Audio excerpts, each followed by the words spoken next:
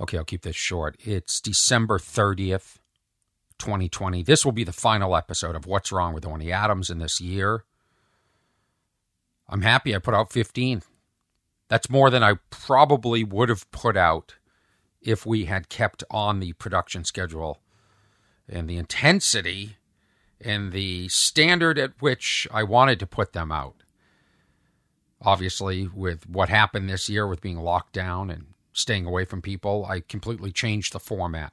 And maybe for the better. Although when I listened to this episode with my guest Tom Green, this was recorded in February, I'm actually in awe of the production value. And I want to take one more moment to thank everybody that's been involved. And there were tense moments and there were joyous moments. And I want to thank everyone for helping me with carrying out my vision. This would be Eric, Alex, Ernesto, Valerie, Big Sky Edit, Dave. I mentioned all these people in the credits on this episode. I mentioned them on episode 3 with Christella and episode 13, I think, with Harlan. So this is my final throwback episode. This is the last in the archives that is under the banner of What's Wrong with Orny Adams. And I'm in awe of the edit. I really am. I just listened, and I wish I could have kept it up in some sense. I wish I had a team behind me. I wish I could still interview people. I wish I had more guests that I could interview. I guess that's what I miss most about being on the road, is meeting new people and interesting people. I don't miss getting up early and doing media. I don't miss flying. I don't miss promoting. I'm sick of promoting. I hate promoting so much. I mean, I feel like the art should promote itself. And maybe others can promote and help and pass along. Yeah. That's what I believe. I mean, I just think about the people I idolized, respect, studied, whether it's the Stones or Bob Dylan or I could name 50. I just can't imagine, an early Bob Dylan, having to go on social media and beg. That's what it feels like, social media. We're all just begging. I'm begging you, you're begging me. Listen to me. Watch me. Support me. Look at me, look at me, look at me. I thought I was going to make this quick. Now all of a sudden it's not quick. In this episode, this is the final throwback episode. It was supposed to be the original third episode of What's Wrong with Orny Adams. Of course, format's changed. It's now the 15th and final episode. In 2021, I can't tell you what's going to happen. There's no promises. I'm sure I'll continue this. That's not like some sort of threat. Like, hey, if this doesn't catch on, I've said I'm doing this for me in many senses. And I want to be on record saying a lot of these things, because if I don't get my book out or in any form, I feel like I have some things I want to say. And maybe there's people that want to listen. I want to thank Tom Green, my guest on this episode. We used to hang out a lot more, but then COVID, he was very strict early on. I haven't caught up with him lately. I heard he's out on the road. I don't really, I don't know. But what I like about my friends in this business is I know a side of them that you don't know. You don't know. There's sides that they don't share with you, but they share with me. And I'm hoping, I know that they would never be 100%. That's asking too much. I'm not even 100%. I'm close. I give myself.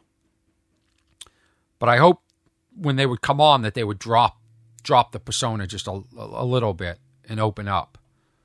Because there's a wonderful side to them. And I think if you saw this side, you would think, wow, you can hear the knocking. Listen to the construction next door. That will end in 2021. So I'll just go over there and I don't know. I don't know. Also on this episode,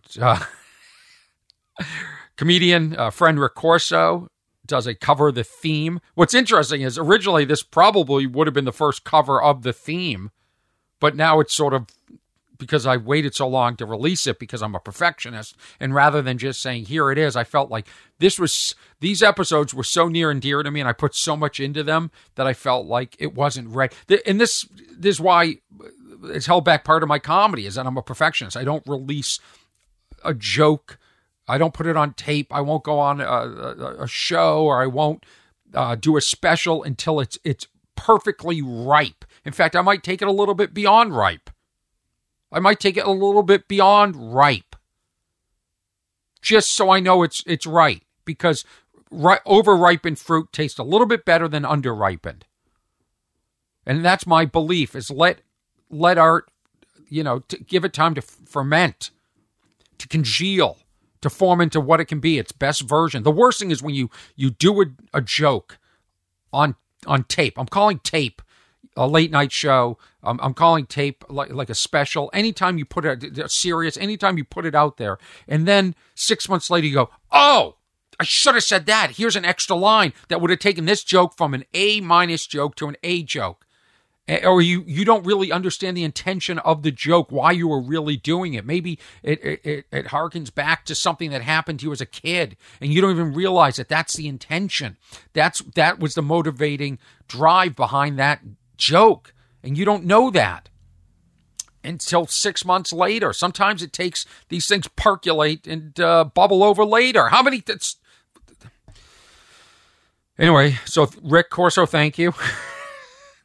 I came into Big Yellow. I'm in Big Yellow, my studio. It's a converted Shasta trailer into a podcast studio with all the equipment, and now I've got lighting and cameras with no thought. I thought, I'm just going to do it.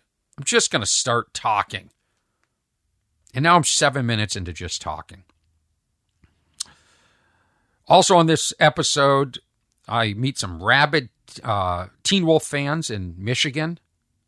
In Royal Oak, Michigan. They could not understand what I was doing in Royal Oak, Michigan. A lot of the times I'll run into people, maybe I'm in the Mall of America in Minnesota, and they'll go, hey, what's up? And I always think, aren't they curious what I'm doing here? Like, wouldn't you say, are you from Minnesota? Are you dating somebody in Minnesota? Are you shooting something in Minnesota? Are you doing work? They just say hi, and then that's it. It's so strange to me. I find people aren't curious. If you're curious like me, I find a lot of people are incurious. I love that word. A lot of incuriosity out there. But if you're curious like me, like if you hear a song like 500 Miles and you hear a word in the song and you think all night you're thinking about that word, and then you get up and research that word. If you're like that, this is your podcast. You're home. You found it. Welcome home. Welcome home to What's Wrong with Orny Adams. This is the 15th episode. Originally, we edited out the beginning where I time stamp it, and I say who's on the episode and the date, but we're leaving it in there. So enjoy this, the 15th episode, a throwback to February 2020, with my friend, comedian, and visionary, Tom Green. All right, let's do that again. Okay, so we got Tom Green, February 17th. Yeah, absolutely. 2020 in studio. We're going to start the show. Is the mic on?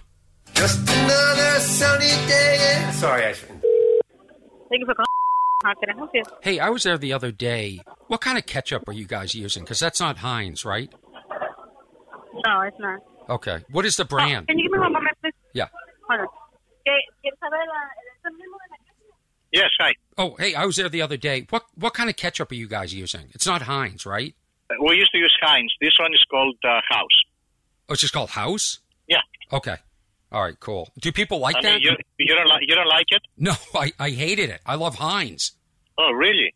Okay, because before we switched, we did a taste test here, and most of the customers, they prefer House. They do? But ask for Heinz next time. Oh, do you I'll have? make sure to have some Heinz bottles. Yeah. Oh, you guys are amazing. Absolutely. I was going to bring my own. Yeah, we just respond to the customers, you know. We always do taste tests, and, you know, whatever the customers pick, we put it on. When did you switch? We switched about 3 months ago, maybe. Yeah. No, I could tell. My vote is down for Heinz. Okay. All right. Sienna, 3.5 years old from Los Angeles. What's wrong with Orny Adams? He doesn't have another special. The world needs it. The world does need another special of his. The problem is godlessness, Orny. Without God, there is no heaven or hell. And why not steal and kill? You see a lot of empty people out there. That's the problem. And you know what, Orny? You're the problem. So, Orny and godlessness, in that order. Hi, Orny. This is Renee from Pensacola, Florida, and I think what's wrong with the world is we forgot how to mind our own business. What's wrong with you? Absolutely nothing. Love you. Bye. Orny doesn't even respect turtles. Do you want someone like that representing you in comedy? The answer is yes. This is Dan in Tahunga. Hey, can I say the things that are not wrong with Orny? You know, to save a little time. Thanks, Dan in Kawunga. Where is that? He didn't even mention one thing right about me. You were going to tell me what happened last night? Hang on 1 second. Let's do the opening sequence first. And then we'll, last night, yeah. I was at the Improv. I might be done having guests on this show. That's the bottom line. It's humiliating. Asking your friends to be on the show. The original format for What's Wrong with Orny Adams was going to be that it was just me in a studio alone because I didn't want to have to be dependent on people. I was going to go out and record people on the road with my Zoom and then bring it back here, edit it, and not be dependent because I didn't want this to happen. So, all right, last night I'm at the Improv. I'm about to go on, and I saw another comedian sitting at the bar who's done very well. Okay, he's done film and television, and I'm friends with the guy. Like, this is a guy I've hung out with. I've gone out drinking. We've done road gigs together. Like I don't feel like this is a big ask. And he's sitting at the bar, and I said, I told him what I was doing. And he said, "Oh, you're doing a podcast?" Like, really condescending, like it's a dirty word. Yeah. Like, "Oh, you're doing? Oh, you another comedian with a podcast?" Which, you know, I guess I can kind of see that. But and then I said, "Well, how about?" Just because I'm going on in a second, could you just record quickly? I have the recorder in my hand. This is how pathetic it is. I've got the recorder in my hand, and it's blinking, ready to, hit record. Could you just say, "Hey, this is so-and-so. You're listening to What's Wrong with Orny." And he just sort of like laughed at me, looked down and said, no. Like, no. I was up all night thinking about that. No. And I'm not going to tell you who it is because I don't think that matters. Like, I don't need to call the person out. But I didn't know he thought he was that much further along in the business. I didn't realize he thought he was that much better. Like I understand he's doing like other projects like film and television. But to me, like you better be a killer on stage. If you're a killer on stage, then I respect you. Yeah. I was up all night, I'm thinking, that's what's wrong. That's what's wrong is me having to book my own guests. Hey, this is Jamie Kennedy. I'll tell you what's wrong with Orny Adams. Nothing. He's one of the greatest in our business. Thanks, Jamie. You gonna come on the podcast? Yes. Let me know.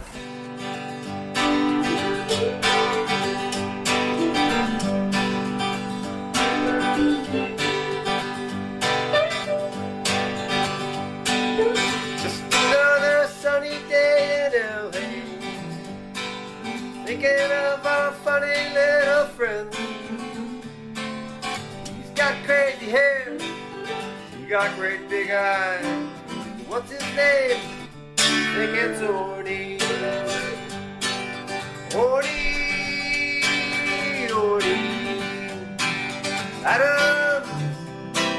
Adams. Put them together. What do you got? You got Orny Adams.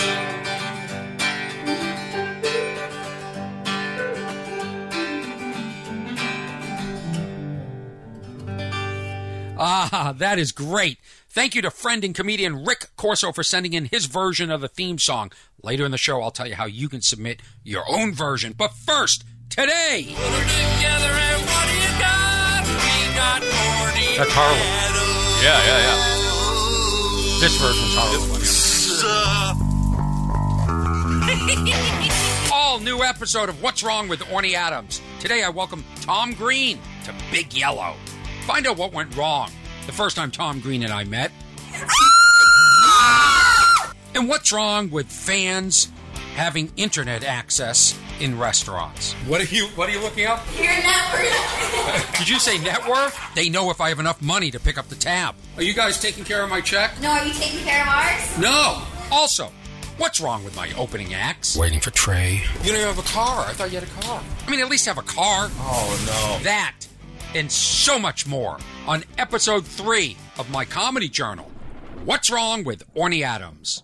Welcome to Big Yellow, Tom Green. Wow, this is a slick production here. Yeah, this is very impressive. Thank you. Yeah, not just impressive being here in your beautiful home and your incredible outdoor retro trailer, but just the editing and all the production value and in there. You know, this isn't like one of these, you know, run-of-the-mill podcasts. I told you, you were so concerned. You said, oh, if I come on, is this going to be like, we're just going to talk about all the things I've already talked about? Yeah, no, I like this better, just to listen to your stuff, and we don't have to. I don't have to say anything. No, I've been here for like 45 minutes now, just listening to you talking to people. It's been great. It brought me so much joy. Yeah, just watching you, like nodding your head, because I have such respect for Tom Green. Well, you know, thanks.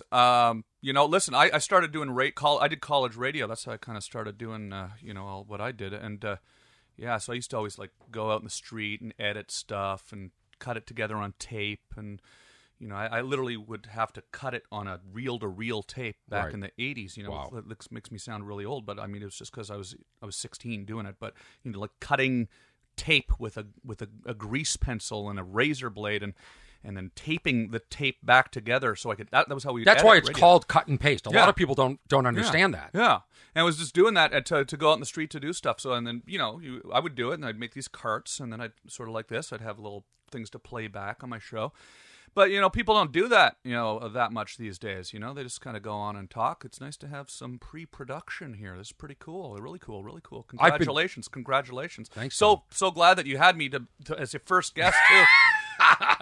Now, you know I asked you. What's that? But you were out of town. You were in another country. Yeah, no, I think I'm so happy to be the first guest. I mean, it's an honor. And what? Well, this is number 3, episode 3. But in my heart, you're the first guest. And I wish everybody respected, like, to watch you when those clips were rolling. You did another one already? Or? We did. Oh, okay. This is season 5 of What's Wrong with Orny Adams. No, I know. You had Harland on, right? I had Harland, episode 2. I had Cristela Alonso, episode 1. Yeah, absolutely. I have to have people on that I feel comfortable with. Yeah. I can't feel anxious. Is that about it then for the show? 3 people you're comfortable with? Or? We might. You saw all the fighting. Is there more people you're comfortable with? With the crew over here. Yeah. I've got Alex and Ernesto. And I wasn't going to say anything about it, but since you brought it up, I figured we could talk about the fighting with the crew. Well, I mean, shouldn't they have headsets on when we come in to record?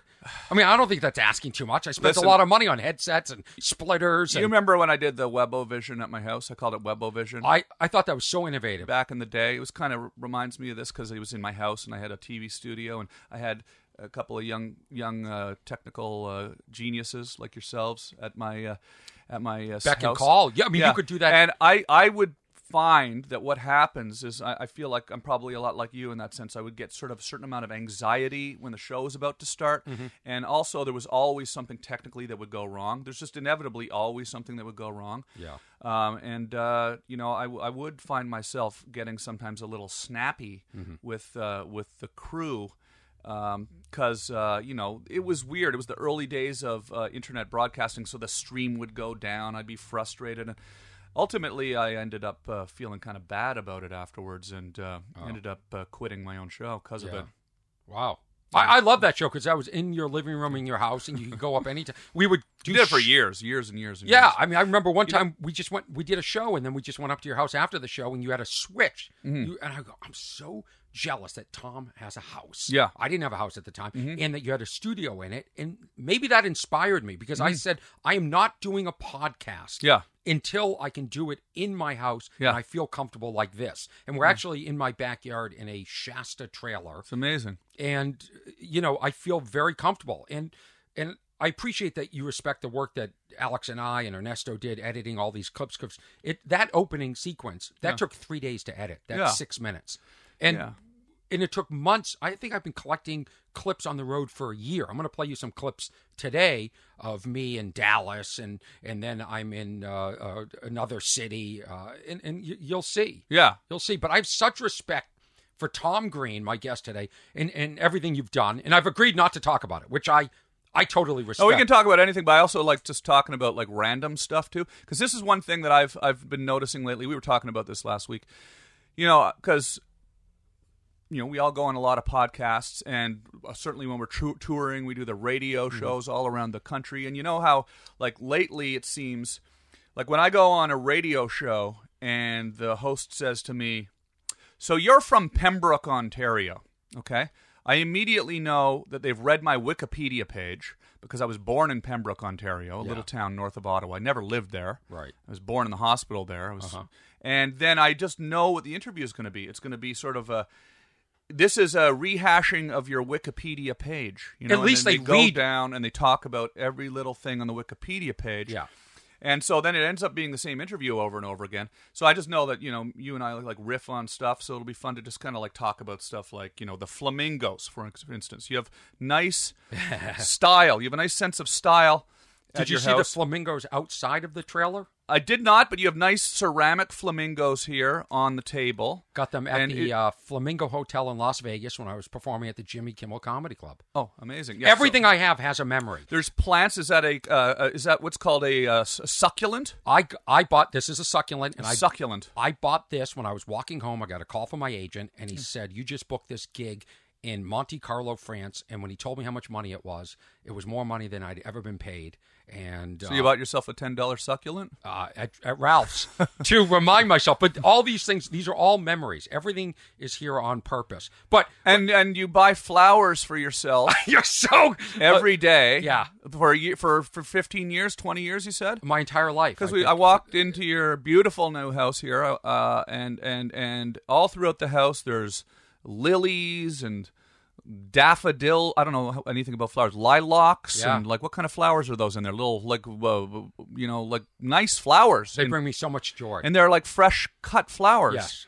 And I said like these they aren't plants. They're like freshly cut. Like you get them at the grocery store or where do you get them? I'll see some flowers and I'll pull over and I'll buy them. And you cut them and you put them in water and the house smells like fresh cut flowers. And it's just a very surprising sort of trait of yours that I didn't know that you had. Well, you said this is a bit. This is a bit. No, I love when I wake up and see these flowers, they bring me such joy. Yeah. And nobody else seems that impressed by it. I'll bring women over and I'll say, "Look at my flowers," and they don't care. Well, they think you just did it to try to get laid, probably. Mm-hmm. They think you just did it because they're there. One of the few things... I know that's not the case, right? Thank you. Yes, you're a friend and that's not why you cut flowers, right? When I came attention. Over. You're not trying to get laid, are you? No, definitely not. Yeah. That's for sure. Let's talk about the first night we met. Do you remember the first time we ever met? Was it at Byron Allen? Yeah. Yeah. Because I was trying to remember. We were doing this show called Comics Unleashed. Yeah. In fact, I wrote the year down, 2006. The other guests on the show were George Wallace. Mm-hmm. Let me try and remember. Yeah. John Lovitz. No, I don't think so. I think he was there, yeah. Mark Maron. Mark Maron was there, yeah, I knew that, yeah. Yeah. Who else was there? That's us four and Byron. Oh, okay. And it was called Comics Unleashed. Yeah, I think John Lovitz too. Yeah. Was he? I think so. It's not listed. Okay, maybe. Because I've never seen it because I was too embarrassed to watch. How do you think I feel? It was 2006. I'm the one that should be embarrassed by that. No. Here's the funny thing. So we're on this show, and it was like a factory. I think they do like 6 tapings in a day. Because there are people for the next show waiting. And remember Norm Macdonald was backstage, and Dax Shepard and all these people. Right. And that's part of the story. So we go on the show, and it's about to start. And, you wouldn't let Byron do his thing, which I loved. Mm-hmm. I thought it was great. Yeah. Because let's be honest, it's sort of like, it's very scripted. It's like, hey, come in with your 5 jokes. And like, there's no segues. Mm-hmm. You like all of a sudden you're talking about, getting a speeding ticket. And then they'll go, speaking of speeding tickets, Tom, you're from doing Canada. Material. Yeah, you're doing material on a talk show and you go from one person to the other. I mean, I'll let you finish setting this up and giving your take on it, but then I'm going to have a short explanation I hate your explanation because I love what you did on the show. We've talked about this privately. Yeah. And I love, you got, the first thing you did was there were shark tanks. Yeah. Shark tanks all on the set. An aquarium, yeah. Yeah, an aquarium. Now, you don't put Tom Green on a show with an aquarium and not expect him to get up and stick his hand. Not in 2003, anyways. And stick your hand in the aquarium, try and capture.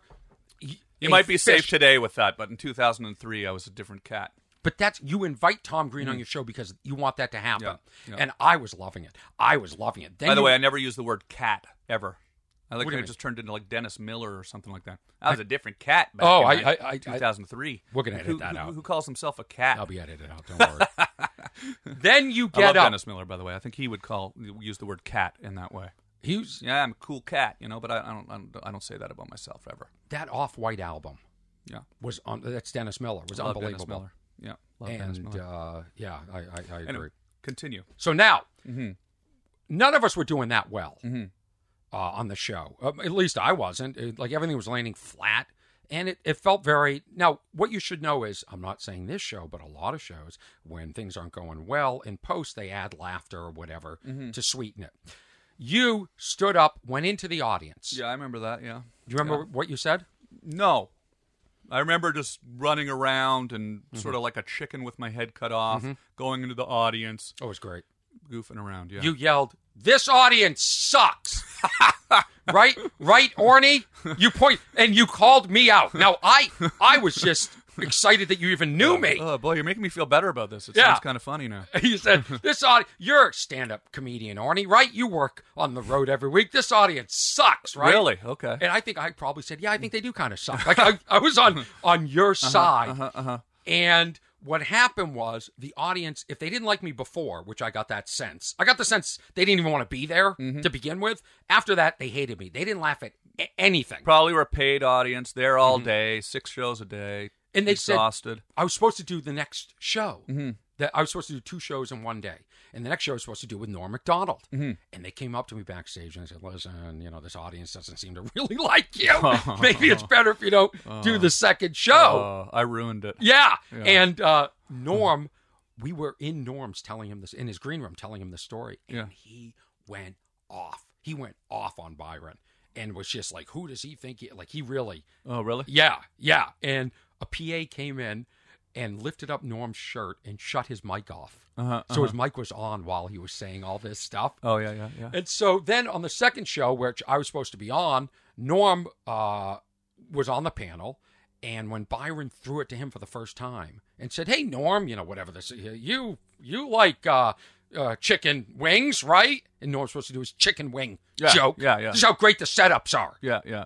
Norm, which always makes it so hard to do stand-up in that on a panel in that kind of way because it just takes all the spontaneity out of it, and then everyone knows you're doing a bit, and then it exactly. And Norm said, "I have a question for you, Byron. You could probably do a better Norm than me." He goes, "Hey, I don't know. He's from Ottawa. Maybe he has that Ottawa accent there. I don't really do impressions, but he just with such confidence. Yeah. I will love Norm Macdonald for life because of this." He said, "I have a question for you, Byron. Where's Orny Adams? Isn't he supposed to be on this show too?" Yeah. And Byron, Byron will never work with me again, I'm sure. But after this podcast. But I was hoping for another shot, but I guess that's done now too. You were. I saw you on his daytime show, right? Was that you? Possibly. Okay. I listen. Here's what I love about that. And then you can apologize and say you were a different person. But the show is called Comics Unleashed. Yeah, Unleashed. Yeah. And first of all, when do comics ever feel leashed? Yeah. We're on stage, we say whatever we want all the time. Then they put Tom Green on, who is known for these stunts. I was too unleashed. No, you weren't. You are unbelievable. If I would pray for a guest like you every day. In fact, right now, if you want to walk around and rip shit out of my trailer, go have fun. Be 2006. Well, here's the thing that's kind of like, I think what happened. Okay, so, I did stand up when I was a teenager, but I hadn't really been doing it, for, years at this point. In the last 12 years or so, I've been doing it again, but this was before that. I didn't have an act. I didn't have material at that time. You were a personality. Yeah, I was a goofball. I would make funny videos, right? So they asked me to come on the show, and, you know, all of a sudden I'm sort of realizing there the format is everyone tells a joke as it goes around. It would get to me. Well, I didn't have a joke, so I'd jump in the aquarium. Great. And then it comes to the next guy, and then it come back to me, and I run up in the audience. Great. Right?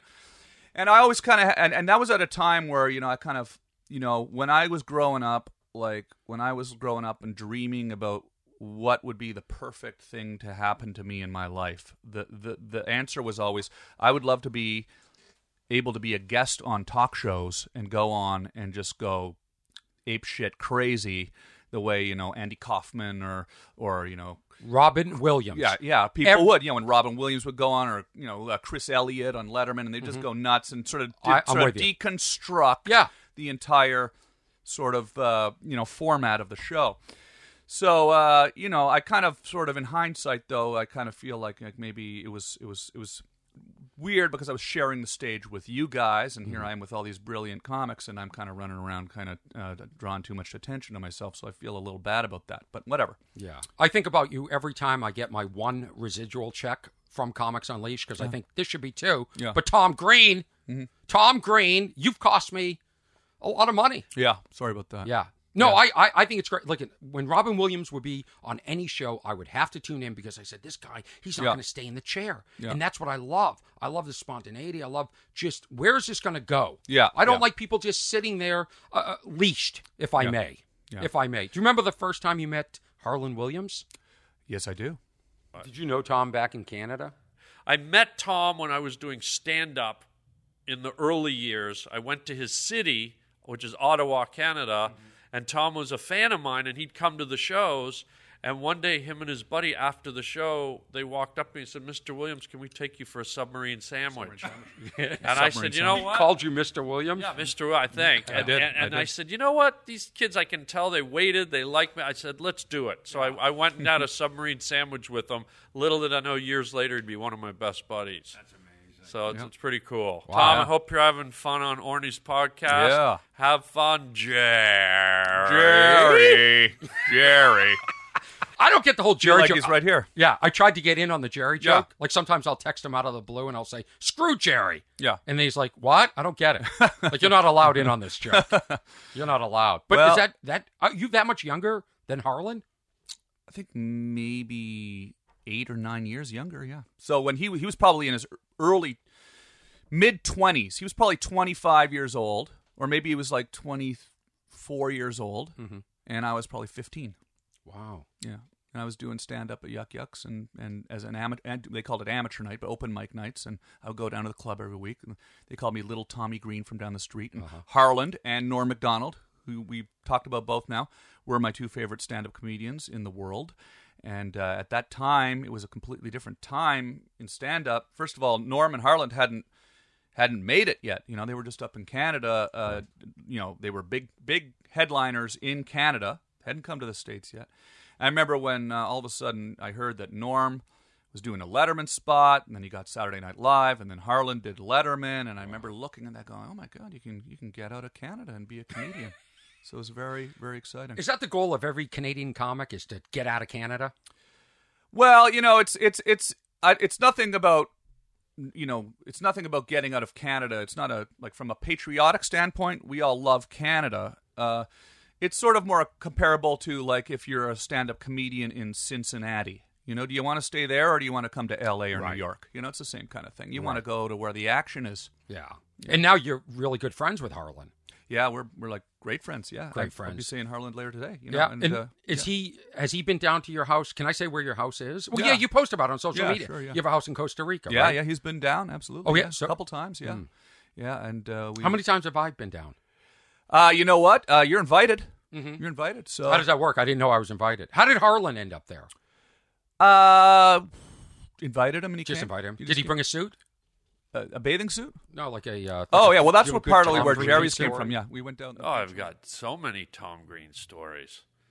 When we were in Costa Rica together, me and Tom were down on the beach, and we shot a little video of me and him being marooned on a deserted island, and we both went out into the ocean, and we were both wearing 3-piece suits. We took 3-piece suits to Costa Rica, and just to shoot this. Yeah, Tom didn't know. I said, Tom, we're going to Costa Rica. Bring a suit and a tie and a dress shirt. And he's like, why? Why am I doing this? And I said, just trust me. What were you going to say? No, I'm just saying it's true. It's all true. Yeah. So he did it, and we cut. I said, now get me some scissors, and we cut them all up and shredded them. And then his girlfriend was with us at the time, and we said, now film us. We're going to go out into the water and just let the waves wash us in like we're just washing in from a plane crash. Oh, I love it. Yeah. And I love the fact that you guys are in suits, but you would never be in suits in real life. Yeah, in real life. But for this, so she filmed it, and we washed in, and it was... We used it in a little series we did called Washed Up, like an Instagram series, but it was just so fun, me and Tom playing on that beach and acting like we were marooned, and a couple of morons marooned, and we were eating plants and eating water bottles and spearing fish, and that was a really fun story for me and Tom, one of many. I mean, we've done some movies together, and we've been friends. Did you really cut up your suit? Hockey team, we've done... It was some... old suit that we brought, you know. Did he tell you to bring an old suit? Yeah. Oh, he did? Okay. It was just some old junky suit. Yeah. That to me is so Tom Green. Like, you're quirky. And so is Harlan's really quirky. Yeah, oh yeah, yeah. Do we know the real Tom Green? Do we Hmm? know the real Tom Green? Well, you know, I mean, I would say so. I would say so. I mean, certainly with my, podcasts and the web shows over the last 10 years, I've been a little bit less in character than I was when I was on Comics Unleashed or doing my show on MTV, which was sort of more of a character in a way. The character of, I'm on TV, let's do something crazy. Right. So, but I mean, I don't know, that's a hard thing to define, because we all have, somebody that is, the real us that's inside us. And then when we get up on stage, we're putting on a performance. So it's hard to say. It's hard to say if I even know the real Tom Green. I don't know. Yeah. Do you love social media or hate social media? I definitely use it all the time, and I don't hate it, and I don't love it. I think it's really cool that we're living in this transitional time and with technology, and it's great for what we do. Where we want to be able to communicate directly with our audience and not have to go through a network or have sort of gatekeepers that prevent us from living our dreams of being broadcasters or comedians. We can take control. Look what we're doing here right now. It's insane. Yeah, it really is. That's how I started. It was like, I really want to get a TV show. Well, no one will ever give me a TV show, so I just made my own TV show, and that's now everybody can do that now. Do you ever fantasize how much different your career would have been if the internet was around back then? I don't think it would have happened, actually. Really? Because what I think really, I was able to do, luckily, was I figured it out before anybody else did. And so, when I was doing all these videos and, shooting hundreds and hundreds and hundreds of these prank videos, nobody had done that yet. So I was, when you're the only one doing it, you're the best at it, right? So it was like, I had all these videos, MTV heard about it, and it was, but I can see it would be very hard today. I mean, it's actually part of the reason why I don't do prank videos anymore, because there's just a sea of prank videos out there. It just feels like it would be kind of hard to really even... I like when things are different, when things stand out and they're completely different. And, I'm on TikTok now. And I'm going through TikTok, and I'm looking at TikTok, and people are doing like a lot of bits that I used to do, and I'm just thinking every day I see somebody doing, jumping up on painting their parents' house or painting their friends' cars and all this stuff. We're going to play you a clip in a second that involves TikTok. I'm glad you brought it. Is TikTok, Alex? It's a TikTok, yes. Yeah, I like TikTok. Yeah, we don't we can't. I couldn't figure out if it was TikTok, Tic-Tac, Yeah. Yeah. TikTok, yeah. TikTok. I like it, actually. You do? I like TikTok. I think that's probably something that, if you're always looking at the cusp or what's the cutting edge. What's next? I think that's probably it right now. I think it's a good time to get on TikTok. I believe so. Hold on one second. Oh, you know what? We're not going to hold on 1 second. Yeah, we don't have to hold on. No, why are we doing that? Yeah. Why are you telling me we have to do that? I love the technology here, by the way. I love this. I love the studio setup. I actually, it's amazing to see. I won't say exactly what you're using because I don't want to put out your trade secrets to all the other podcasters out there that are going to steal your style. But I'm definitely getting one of those. Yeah, I hope you do. Got some great equipment here. It's fun, isn't? And I get to run everything, control everything. No, it's a really nice piece of equipment you got there. Do you wish you had helped? I'd asked you. Of course, you shot me down because you didn't. I asked you to be on the podcast. You're like, great, and I was like, do you want to make one of the theme songs? Oh, and yeah. You were like, no. I'll get one. I'll get one to you eventually. Because the original one is Harlan. This is Harlan and his cousin, Kevin Hearn, who's in the Bare Naked Ladies. You're better off going with the Bare Naked Ladies. I mean, nice.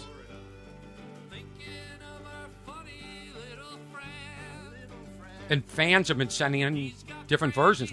One person played it on the violin. Sounds like Neil Young. That's great. Yeah. And then Rick Corso sent one in today, and he sounded like Bob Dylan. That's Kevin Hearn. It's just fun. Oh, yeah. No, that's great. It's fun. It's interactive. I'll get one for you. Will you? Yeah. You're not just saying that. Yeah. I record music and stuff. That's why I asked you, because you record music. I go, Tom's perfect. And if Tom does the theme for the show that he's on, how much better could this be? I see. That's what I was. That's why. Okay. But you didn't know. I thought you meant you wanted a permanent one. I was like, I was going to have to I would have to work hard on that. And you spent. Listen, Harlan and his cousin. It took me a long time to come up with a good song and record it all, and I didn't think I had time to do it. So no, I was going to give you this, and then you just do your version. Oh, okay. Well, I could do that for you. Yeah, we're getting just an off the cuff one. Yeah, people from all over the world. If you want to submit, you have a guitar handy. I could do it right now. Yes, you want to be part of this podcast, send your submissions to what'swrong@ornyadams.com, and I'm not going to spell it out. It's so simple. If you can't figure out the address what'swrong@ornyadams.com, then I don't want your submission. That's what's wrong. I mean, be thankful I'm even inviting you to be on the podcast. Look forward to your submissions. This is my question. Do they crack eggs in the kitchen, or do they buy them like in a carton? They buy them in the carton for the omelet. All the other eggs, are going to be cracked. Can they crack them for the omelet? Absolutely. Oh, it's amazing. Yeah. I can taste the difference. Yeah. I don't know why. Yeah. So it's a build your own. So you get to choose a cheese and 3 items from the vegetable and meat section. Oh, all right. So let's do feta, do asparagus, and mushrooms, and let's do spinach. Okay. And they'll crack those eggs for me. Absolutely. Yeah. I'm obsessed with whether breakfast places are using real eggs or not. Like, we go to a place down the street. Yeah. And I ask them, are you cracking eggs, or are you using those cartons? Yeah. I'm obsessed. Like an egg mix. Yeah. Not powdered eggs. Oh, some of the hotels we stay at use powdered eggs. Really? But this is just kind of like it's pre-cracked, loaded into a carton, and they just pour it onto the thing. I can taste the difference. Yeah, really? Drives me nuts. Yeah. I mean, how long are they in those cartons for? Longer than they're in the hen. Yeah. Is there a shortage of hens? Yeah. It just seems like it would take a while to crack every individual egg and all that stuff. Yeah, that's their job. Yeah. They're a breakfast place. Yeah. Like, you're called Morning Sunshine, and then you're just opening up a carton? So do they, at our favorite place that we won't talk about? Eggs. Real eggs. I would think so. I only go to real egg. I'm obsessed with this, but this is one of those things, like, what's wrong with eggs? It could be what's wrong with me. I might be one of the few people that really cares about this. I think a lot of people just don't even think about it, or maybe are not even aware of that. Yeah. Because I've heard of that once, forgot about it, and now being reminded of it, and I'm now thinking, wow, is that common? I don't even know. It's more common than you think. Cartons of pre-cracked eggs? Yeah, I can taste it. Yeah. In a future episode, I'm going to discuss all this, but when I was in North Carolina once, I went to the breakfast place, and I said, these aren't real fresh cracked eggs. And they said, no, they are. And then I went back the next day with my opening act, and I said, these aren't real, right? And I asked another waitress. They said, no, we crack them every day. We went out into the dumpster. Yeah, and you found the cartons. Yeah. You're like doing like a 60 minutes expose on this place. Yeah, I mean, I'm like this. They didn't know who they were fucking dealing with. No, same with the ketchup. Don't try and switch your ketchup on me. I mean, that's a place in L.A., a restaurant, and I go, this ketchup is different. Yeah. And I could taste the difference. Mm-hmm. There's Heinz. There's no other ketchup. There's Heinz and everything else. Yeah. Like, see, you're not feeling this. This might be a what's wrong with Orny Adams. You saw me react. You saw me think about something there and react in a way that you weren't expecting, right? Yeah. Yeah. You saw it in my eyes, right? Yeah, I did. Yeah. I did, and I didn't like it. No, well, I traditionally would be a Heinz guy, but they've, as a Canadian, they've done some sort of stuff that the Canadians aren't happy about. They stopped in Canada traditionally over the last whatever, decades and decades, Heinz has used Canadian tomatoes in Canada to make their ketchup. They stopped doing that 2 years ago. So a lot of Canadians have a problem with Heinz right now. So we switched to, other brands that use Canadian tomatoes in Canada. Really? Yeah. I did not realize the politics behind ketchup, Heinz. Canadian ketchup And you guys are big on your ketchup. Like, you've got your ketchup chips. Yeah, sure. Yeah. We love it. So we don't have... When I go to Canada... Heinz doesn't know who they're fucking messing with. It's so funny because when that clip came on at the beginning, during the cold open, I go, Tom's upset by this ketchup. Yeah, no, it really story. threw me. Yeah. I'm going to tell you that restaurant. You can go to that restaurant. I wasn't worrying or upset, but I was actually thinking about it when I was listening to that. You were thinking, this is... I didn't want to get all political in the show, but... Now that we're talking about it, that's what's going on. I can't believe ketchup is dividing the world right now. It's there's just not enough to argue about. We need ketchup too. Where is Heinz getting their tomatoes from now? Well, I think they're using American tomatoes. Do you think maybe they're making the ketchup in America and they're shipping it up to Canada? Any chance maybe your tomatoes weren't up to par? Are you willing to accept that? No, they just want to close down. They closed down their manufacturing plant in Canada. But maybe your tomatoes started to suck. And by the way, now we're crossing into an area where I actually don't have enough information, so I'm making shit up. Okay, that's what I thought. I'm not sure exactly what happened, but I know it's something like that. Yeah.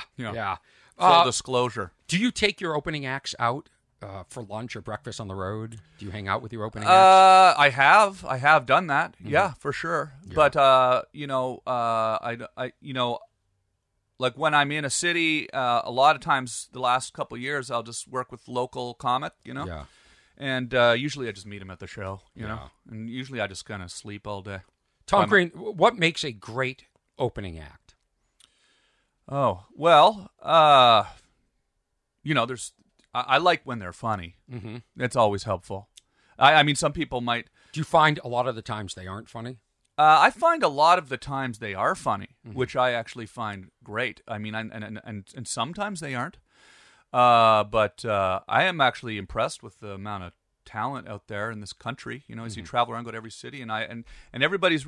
I love being part of the comedy community, and everybody's very supportive of each other. I had comedians like Harland when I was their age or younger, and the headliner would come into town, like Harland, and give me advice, and I feel like that it's important as headlining comedians who are going out and working with people who are newer at this to give them support and advice, because we all got it ourselves at one point. And so no, I think it's great. I mean, I've never really had a problem with any. But you don't need anything specific. You don't want them to help you write jokes or hang out during the day, or not really. I mean, there's usually I've more of a hang out with them after the show kind of guy. Go get a drink after the show or whatever. Yeah. My daytimes on the road tend to be pretty solitary. Huh. I chill out at the hotel.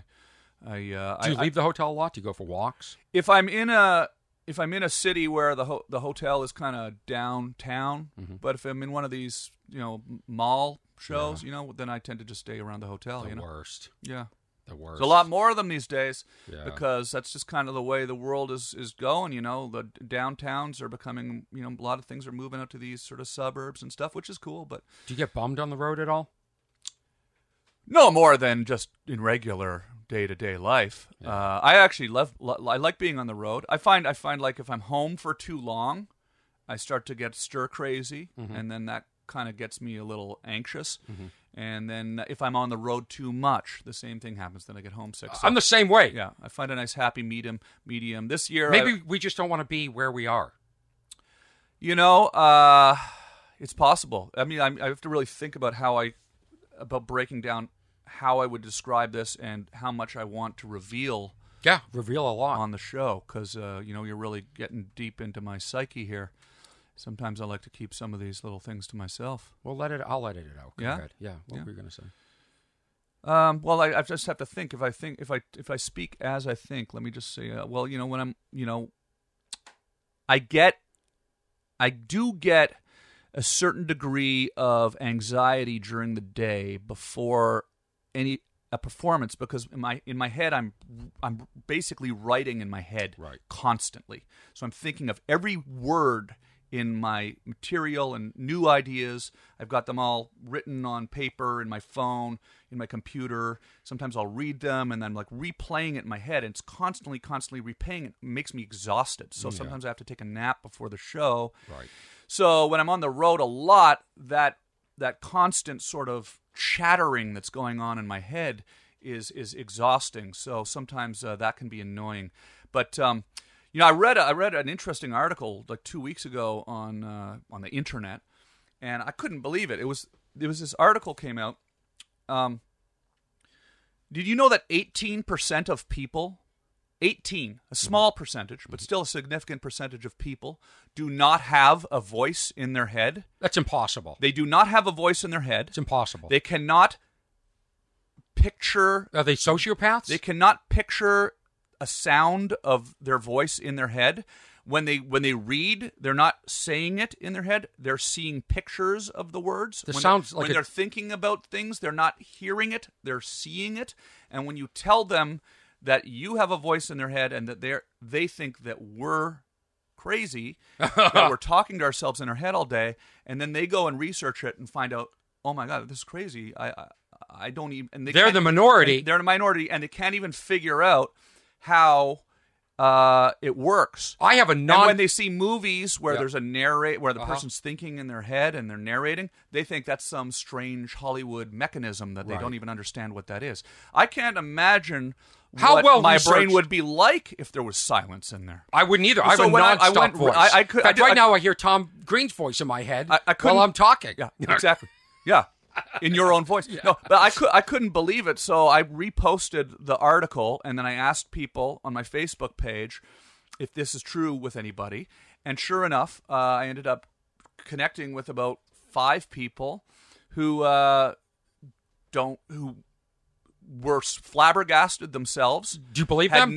Yeah, and then I got in a detailed conversation with them, and I just like, how do you, when you read, or when you're thinking about like when you're going to go to the grocery store and you have to pick up some things, do you not say in your head, I need to get some eggs, I need to get some flowers, some fresh cut flowers, I need to get a succulent, I need to get some ceramic flamingos, And they say, no, they picture the words like as visually, or they have a picture of it that they keep seeing. Is there a name for this condition?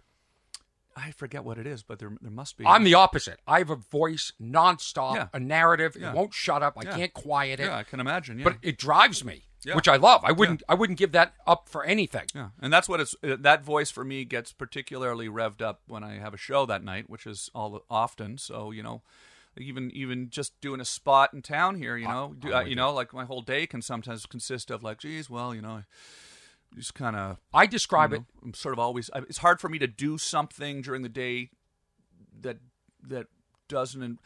That could exhaust you. Yeah, because I'm kind of like thinking about the other thing. And, I call it it's a paralysis for me. I just can't do a lot of stuff. Yeah. And I'm just sort of frozen the day of a performance. And I find it quite exhausting. Yeah. I really do. But if I don't perform, then I feel down. So I'm sort of stuck. I really am. And I see you, sometimes I look at your schedule and I go, geez, Tom's gone every week. I think he's running away from something. Yeah, well, that's part of it too, for sure. Yeah, for sure. I'm not from Los Angeles. I've lived here 20 years, but this is not necessarily home for me. It's starting to feel like home.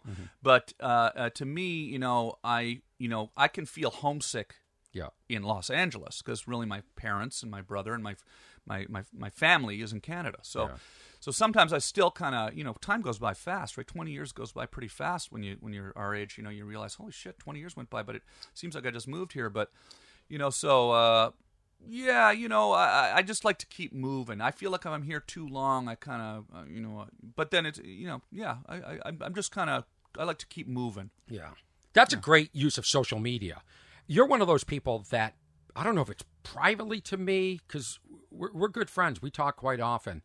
You disclose that you're done with social media. You're going to get rid of your phone. Well, and then 10 minutes later, I see 15 posts in a row from Tom Green. Yeah, I went through a thing. I went through a thing about a month and a half ago where I decided this is crazy. I'm on my phone way too much. I'm just looking at it all day. Got on that TikTok. I can't stop watching it. Oh, we got to get to that. Can't stop watching TikTok videos. So I said, I got to get rid of this thing. Got to get rid of my phone. I was going to go get a flip phone. I announced it on my social media and all that stuff. And you've done this in the past, too. Yeah. And then I just kind of like decided, you know what, I'm not going to be able to do it. And I went and bought the new iPhone 11 Pro Max. You had a flip phone years ago. I remember I went up to your house. Like, look at this. It's so great. I don't have to communicate.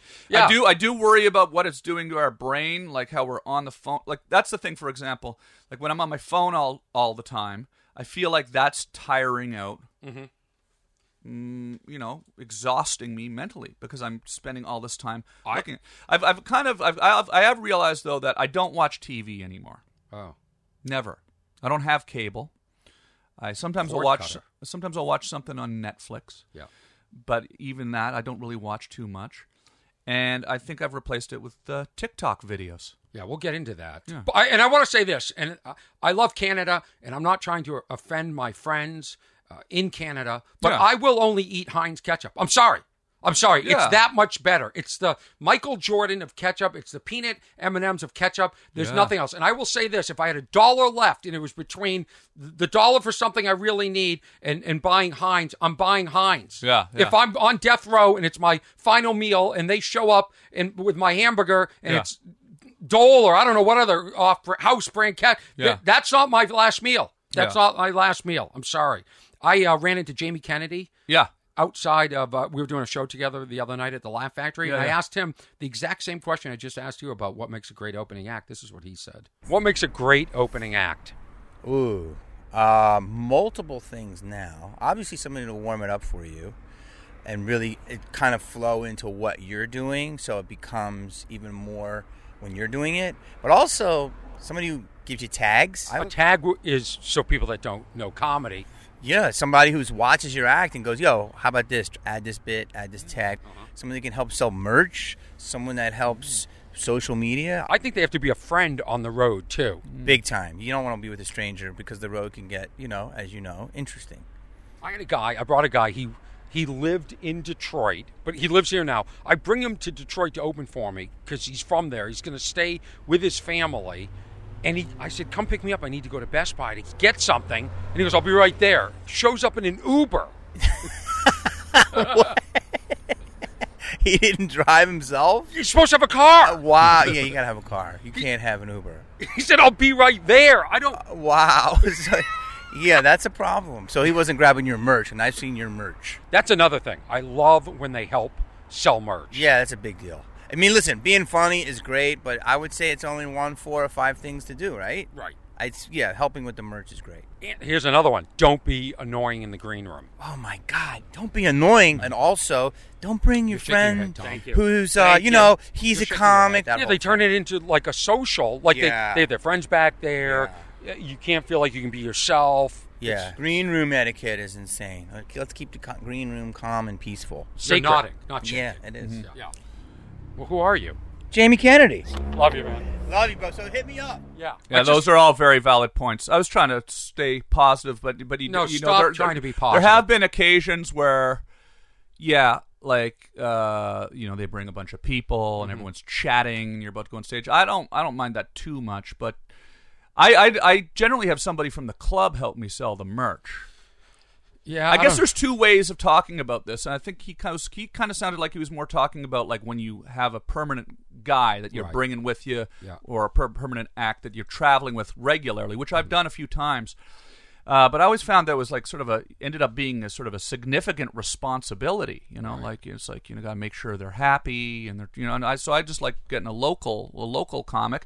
You get to meet a lot more people. Sure. It's really cool. And maybe they'll invite friends, more ticket sales. It's really cool. Yeah, it's really, exactly. How about when they don't promote? But before you get into that, what's really cool. Yeah. Sometimes you're opening acts, you're like, shouldn't you be excited to be working with me? Yeah. Like, shouldn't you be posting? Yeah. Like that bothers me. Yeah.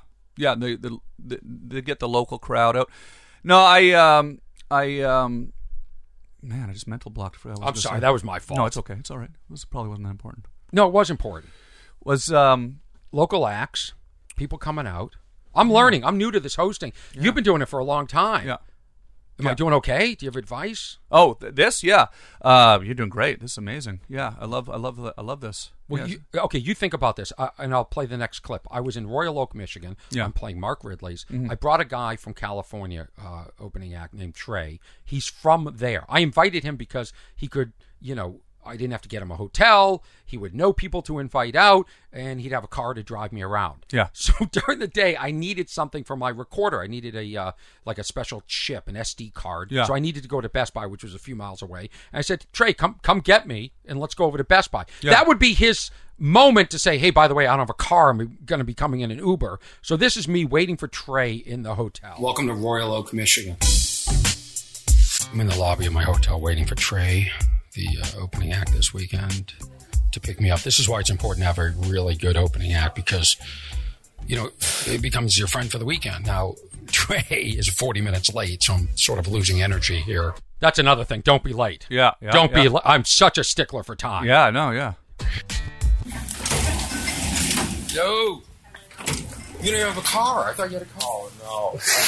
Trey shows up without a car. That's so funny. All right, now. The opening act is supposed to have the car. Now, Trey lives in Los Angeles with me, but we would never hang out in Los Angeles. But on the road for the next 3 days, we'll be doing everything together. That's what makes a great opening act. I can't see how more people wouldn't be using you as an opening act. You were very supportive. You were watching my show. You were making comments. You would help me sell merchandise after the show. It's not just what they do on stage before you to set up the room, but also they become a friend. You became a buddy. So we took a quick second to sit down in the hotel lobby and talk before we went out for lunch. Welcome to Royal Oak, Michigan. Thank you. It's good to be back. Where are you staying? My parents. Just with them, yeah. So that's what I really wanted to talk about. As an opening act, is it even possible to make a living featuring for comics? Oh, yeah. You can make a good living. I mean... Well, explain the economics of a weekend like this, where we're in Michigan. Right. So you got to fly in. Yes. And I flew Spirit. So, it was like $25 a pop. This is a good club. Mark Ridley's, so they pay some clubs. A little bit of ass kissing here. Pay some clubs you do, and they throw you like $100 or whatever, and it's like, my flight costs double this. What are you doing? Yeah. But you have to stay at your parents' house. That's what I think is interesting. That's the only thing, yeah. Is I have to get usually you get like a hotel. The economics are very difficult because you're getting paid the same as I was getting paid when I was doing it. Yes. Years ago.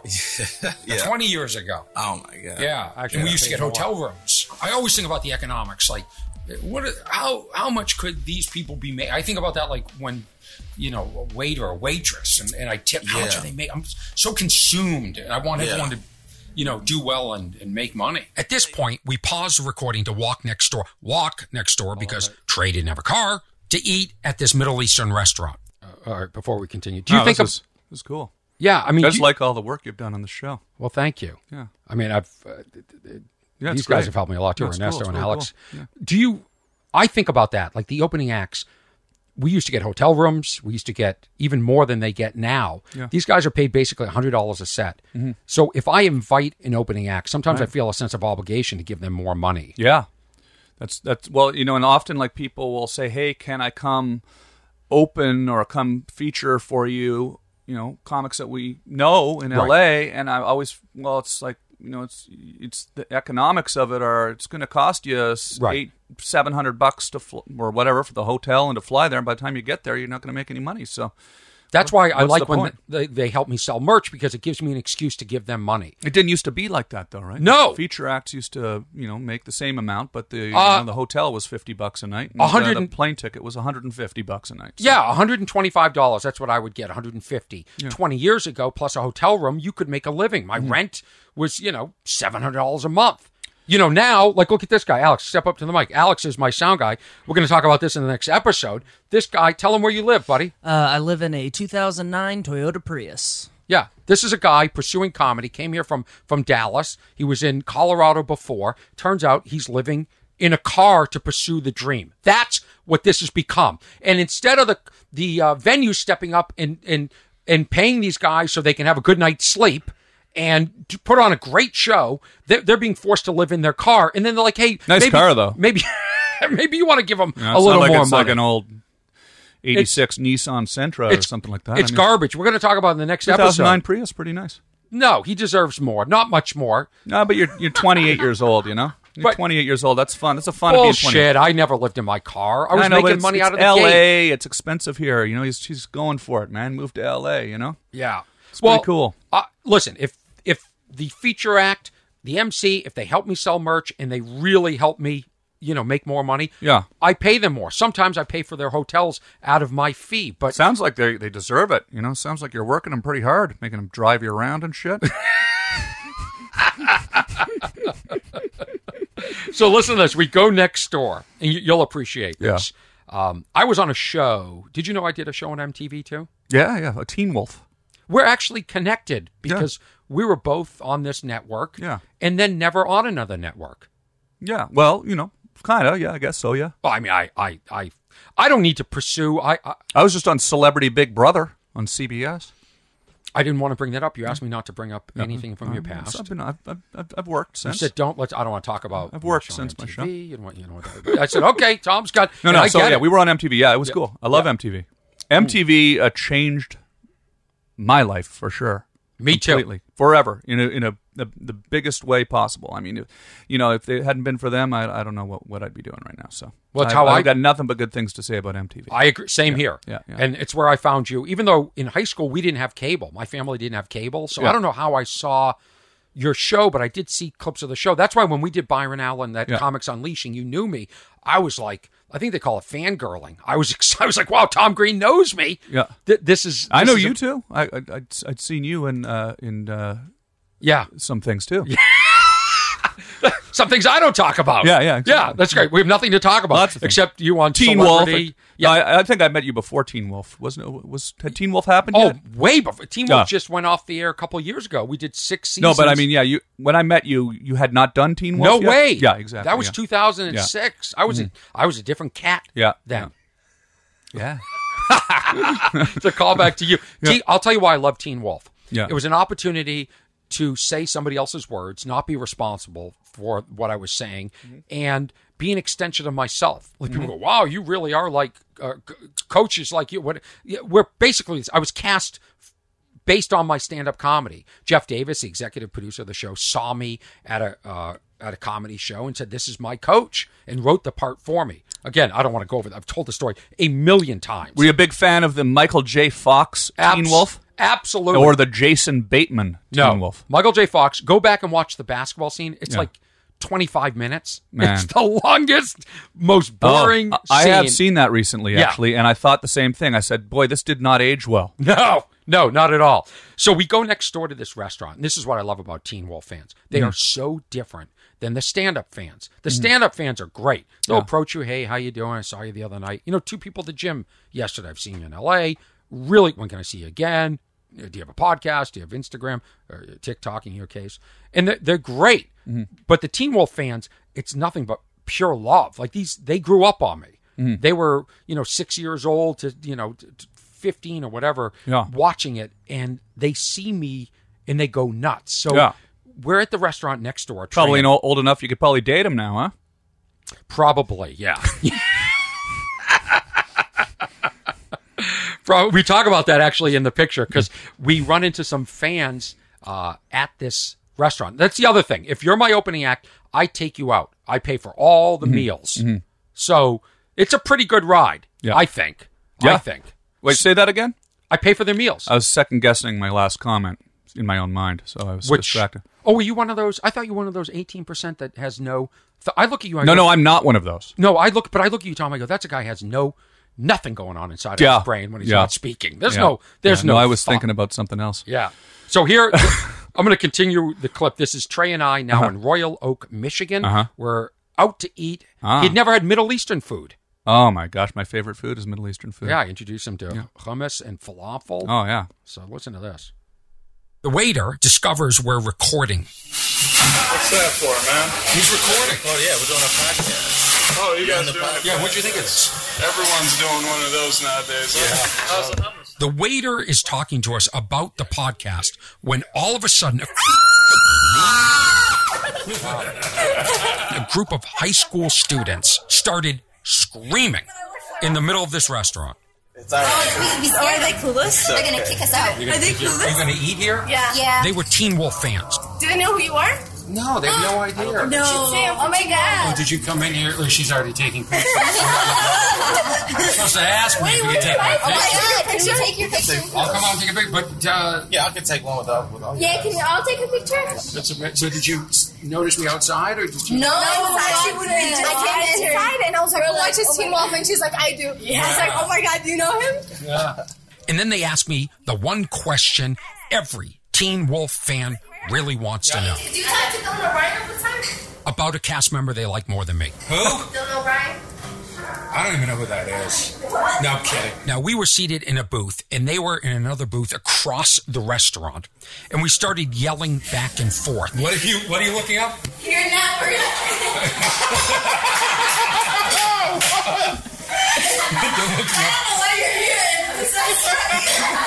These kids today, man. They couldn't figure out why I was in Can we take another one? Why? I Let's take a look selfie. Let's take a selfie. Okay. Why? You did a great job. But I want a filter. We need a filter. You know a filter? Oh my God! Yes. See, he's on with the snake. Do I know what filters are? How insulting you young people. I gotta get into trending. I'm pretty cool, right? Do you do TikToks? Do you make TikToks? Do you make TikToks? What are they TikTok. saying? Do you make TikToks? Do you make TikToks? They said tic-tac. TikTok, I think. They just probably had that Michigan accent, so. Okay. Yeah. All right, maybe what's wrong is me in this case. Let me That's continue. cool. That's so much fun. Hold on. Then you're not joking. What's a tic-tac? Why is she taking a Oh call? my gosh, we need to make a TikTok with you. Oh my God, can we make a TikTok with Show you? me a tic-tac. It's like Instagram. It's Yeah. the new Instagram. Are we done with Instagram? Hell yeah. Oh my God, Instagram's the new Facebook. You probably still use Facebook. Well, I still use MySpace. That was me trying to be funny. I wouldn't have a MySpace. Oh, here's our food. All right, I'll come say hi. We'll do it. Yeah. Thank you. MySpace was the largest social networking site in the world from 2005 to 2008. Basically, before these high school students were even born. Everybody was on it. Everybody had their top 8 friends. They forced everybody to be friends with a guy named Tom. Nobody knew Tom, but we had to be friends with Tom. Today, MySpace is a punchline. It's a joke. No, that's it. Perfect. Oh, shit, you're on TV? Yeah, you know. You're just BSing. No, why would I BS? You saw how excited the little kids are. Thanks, man. And then a miracle happened. They got their meals. And Trey and I were finally able to finish our conversation. I just think it's funny that they just start taking pictures. Like I'm a specimen. Well, they didn't ask you. It's funny because I didn't notice it until you said it. But her phone was angled in a weird way.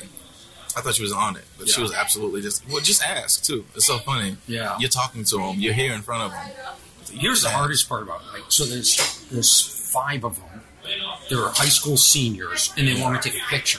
So how do you take a picture with these young ladies and not look like a creepy old guy? Right, so I'm doing like thumbs up.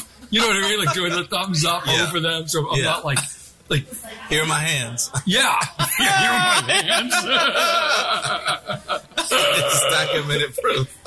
Can you imagine if you were 17 and you ran into, I don't know who would have been like on a team. Like for me, it would have been like somebody on Happy Days. You know what I mean? I run into the Fonz. Yeah. Yep. Yeah. And then yelling across the restaurant, I'm Googling your net worth. This generation. Yeah. Did you catch that? They're very full. Did you catch that? She was Googling my net worth. But I would have been more, probably not respectful, but of the boundary. I probably would have been more hesitant to go up and, you know. They went from super shocked and excited and screaming. I caught the last end of them screaming, and then into, you know. All right, now let's get down to business. We got a TikTok we're making. Like, honestly, here's the worst part about these kids recognizing me. Now the restaurant is expecting a bigger tip. Like That's true. That's true they are. These girls just cost me like an extra $10 or $20. That's so funny, bro. You did. On my way to the bathroom, the owner was like, "Hey, who is this guy? He's famous, big money." He said big money. That's what they comp it. That's when I decided to ask them for a favor. Are you guys taking care of my check? No, are you taking care of ours? No, you're taking care. I'm He's gonna making you make TikTok famous. Yeah. They're in high school. I want to Hilarious. I want to Yeah. thank everybody Nice. involved Yeah. in that clip. That would be Trey, his Uber driver that drove him to the hotel. I want to thank the waiter, that restaurant, and of course these wonderful high school students that were excited to meet a cast member from Teen Wolf to ask about another cast member. So that's what this whole podcast is about. It's sort of my adventures on the road. It's a comedy journal. It's amazing. Yeah. I love it. I love all the production value, the music you've got in there, the hip hop beats, the editing. That's all Ernesto Hurtado. Great stuff. Producer. Great stuff. Do you feel that when you get recognized, you're like, wow, now I have to tip more? I usually tip pretty good. Yeah. What's pretty good? At least 20%.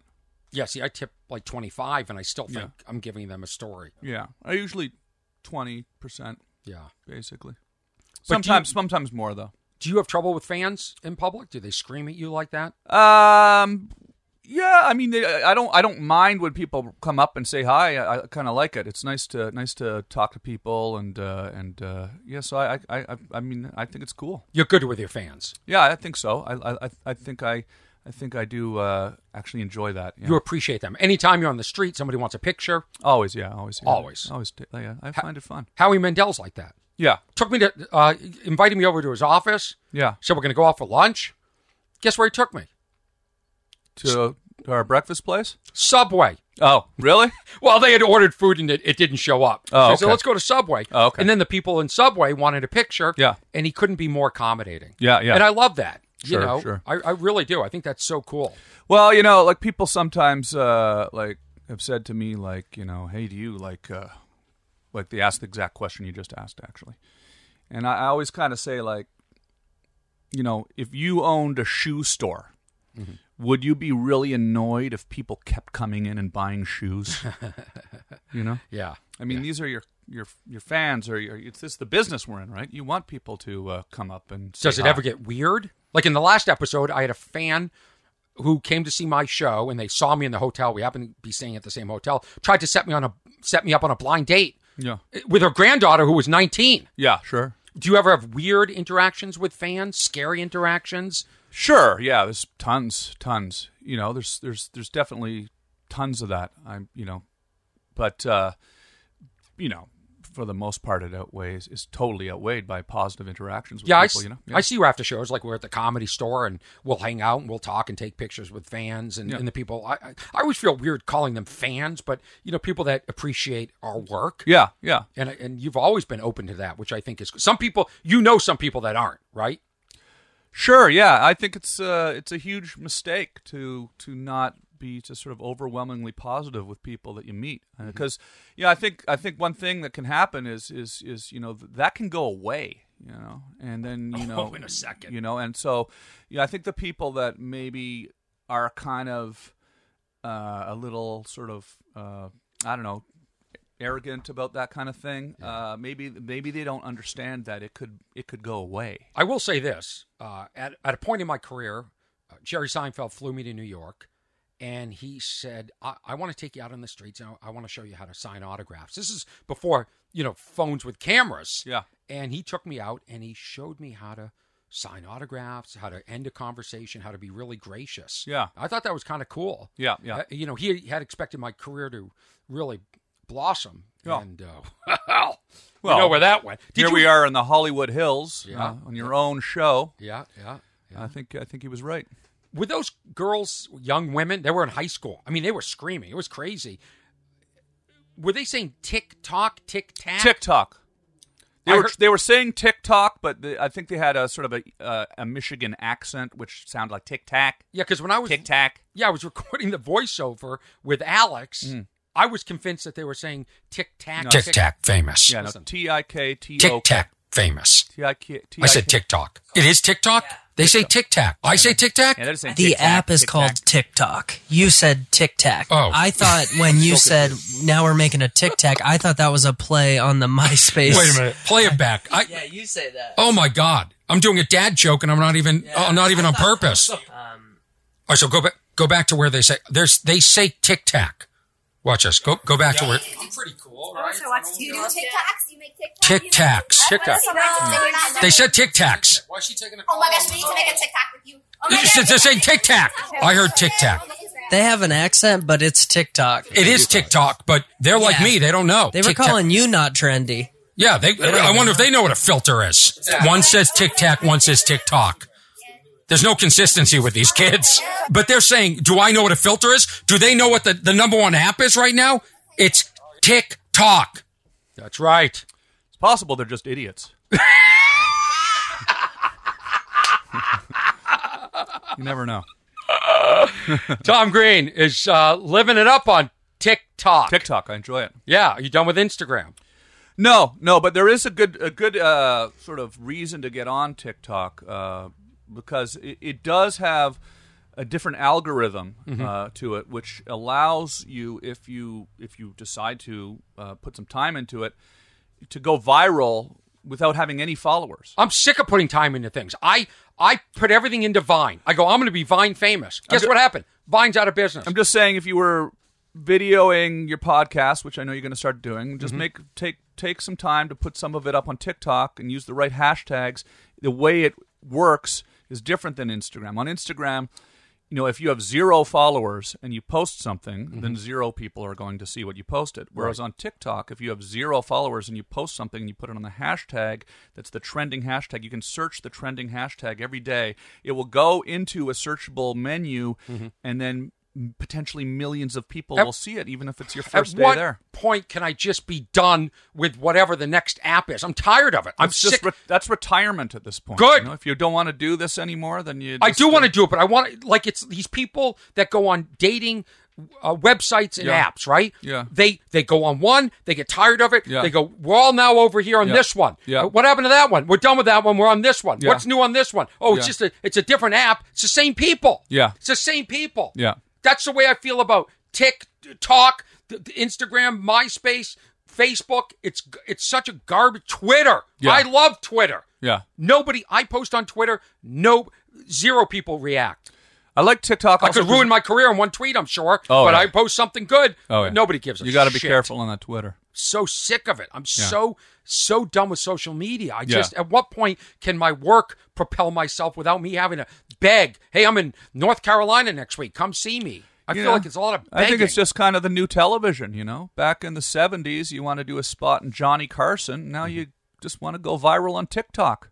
I'm just, you know why I'm angry? Because I just realized I'm going to have to get on TikTok. Yeah, you'll have fun with it. And that was me. That was me basically working it out. That's a what's wrong with Orny Adams.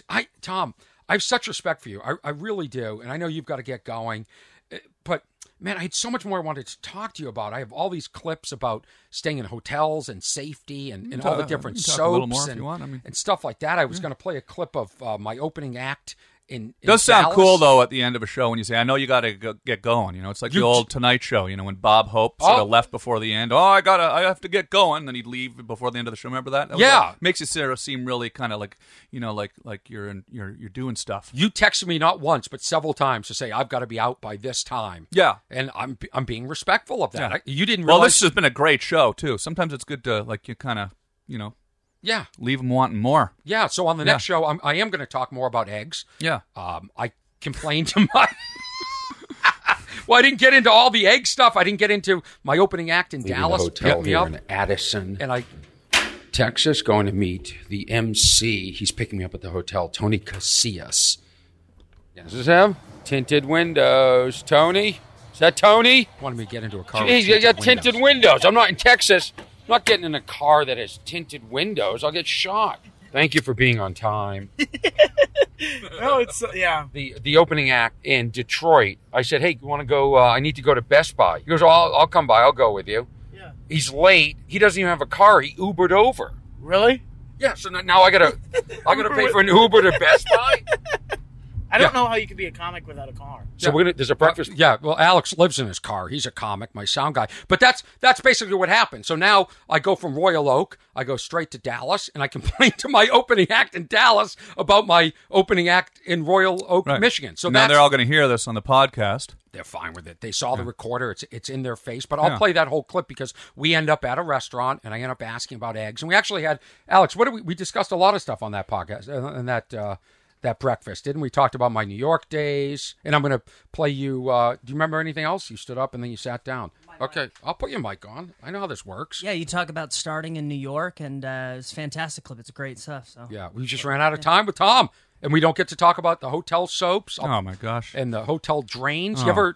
You ever get to the hotel and the cleaning person leaves the drain down, so you start the shower, and now there's a puddle, there's a pile of water, and now you got to stick your hand into the water, into the water to get it's lukewarm.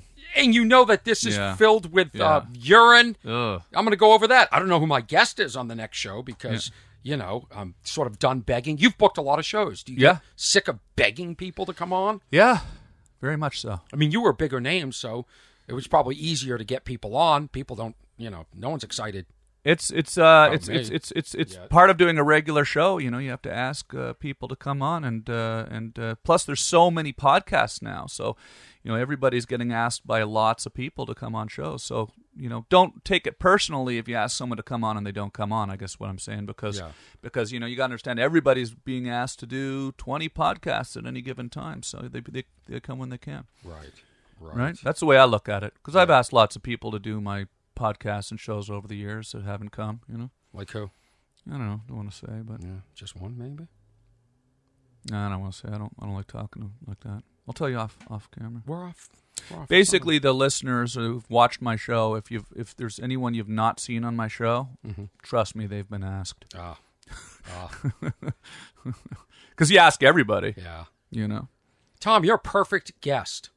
So much fun. I mean, you have really grown since your days on Comics Unleashed.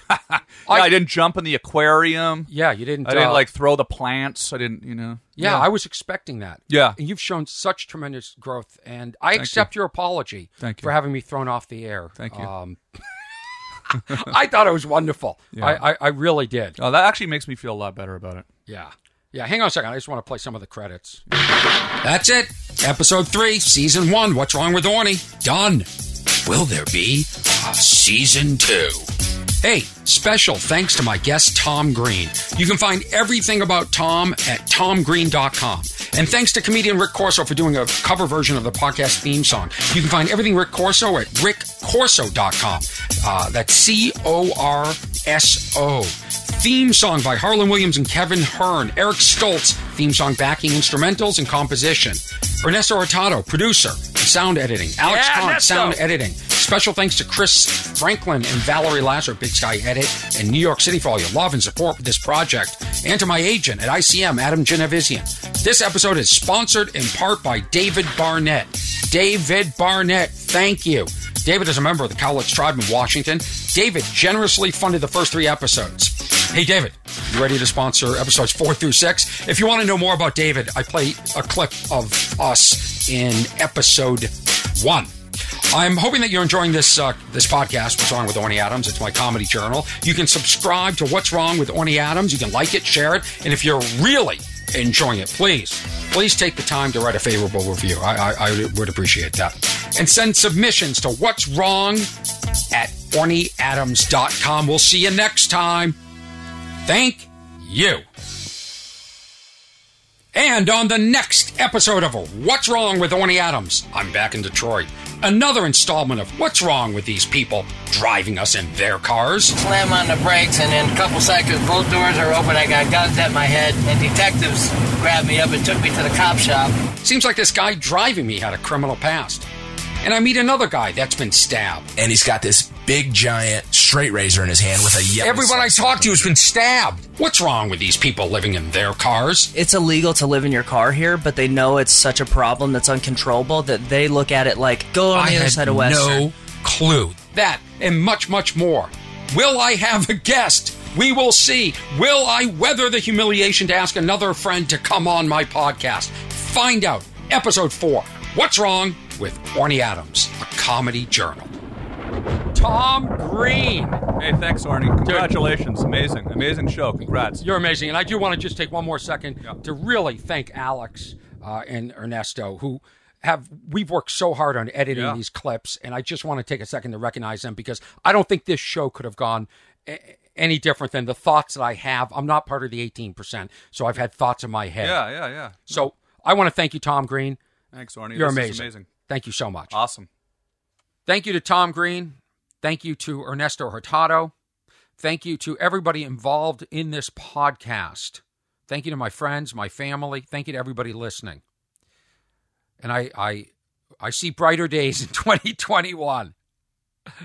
So let's exit 2020 with a smile and enter 2021 with a smile. This is Orny Adams. Oh, let's play the theme that started it all. And let's take it out right now.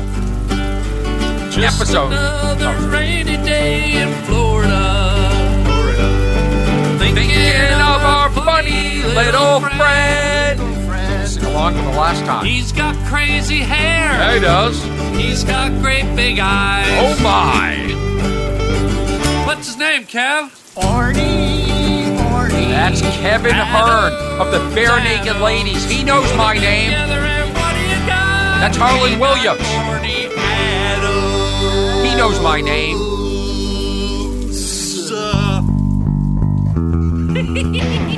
Thank you, Harlan Williams. Thank you, Kevin Hearn, for this is a song that started it all. They didn't know they were making a podcast theme song for me. They thought they were just bringing it down a little. They thought they were just, goofing around, having fun in Florida. And I said, you know what? Sign over the rights to that song. I'm going to make it a podcast hit. It's going to be covered by people all over the world. And you know what? In the months that I've been doing this podcast, 5 people have covered it. Take that, including people that have directed films that have been nominated for Academy Awards. Okay? And younger people than me, a lot younger in New Jersey, are covering it. Thank you, everybody. Have a wonderful, safe New Year's. My name is Orny Adams. The podcast is What's Wrong with Orny Adams. Episode 16, 2021.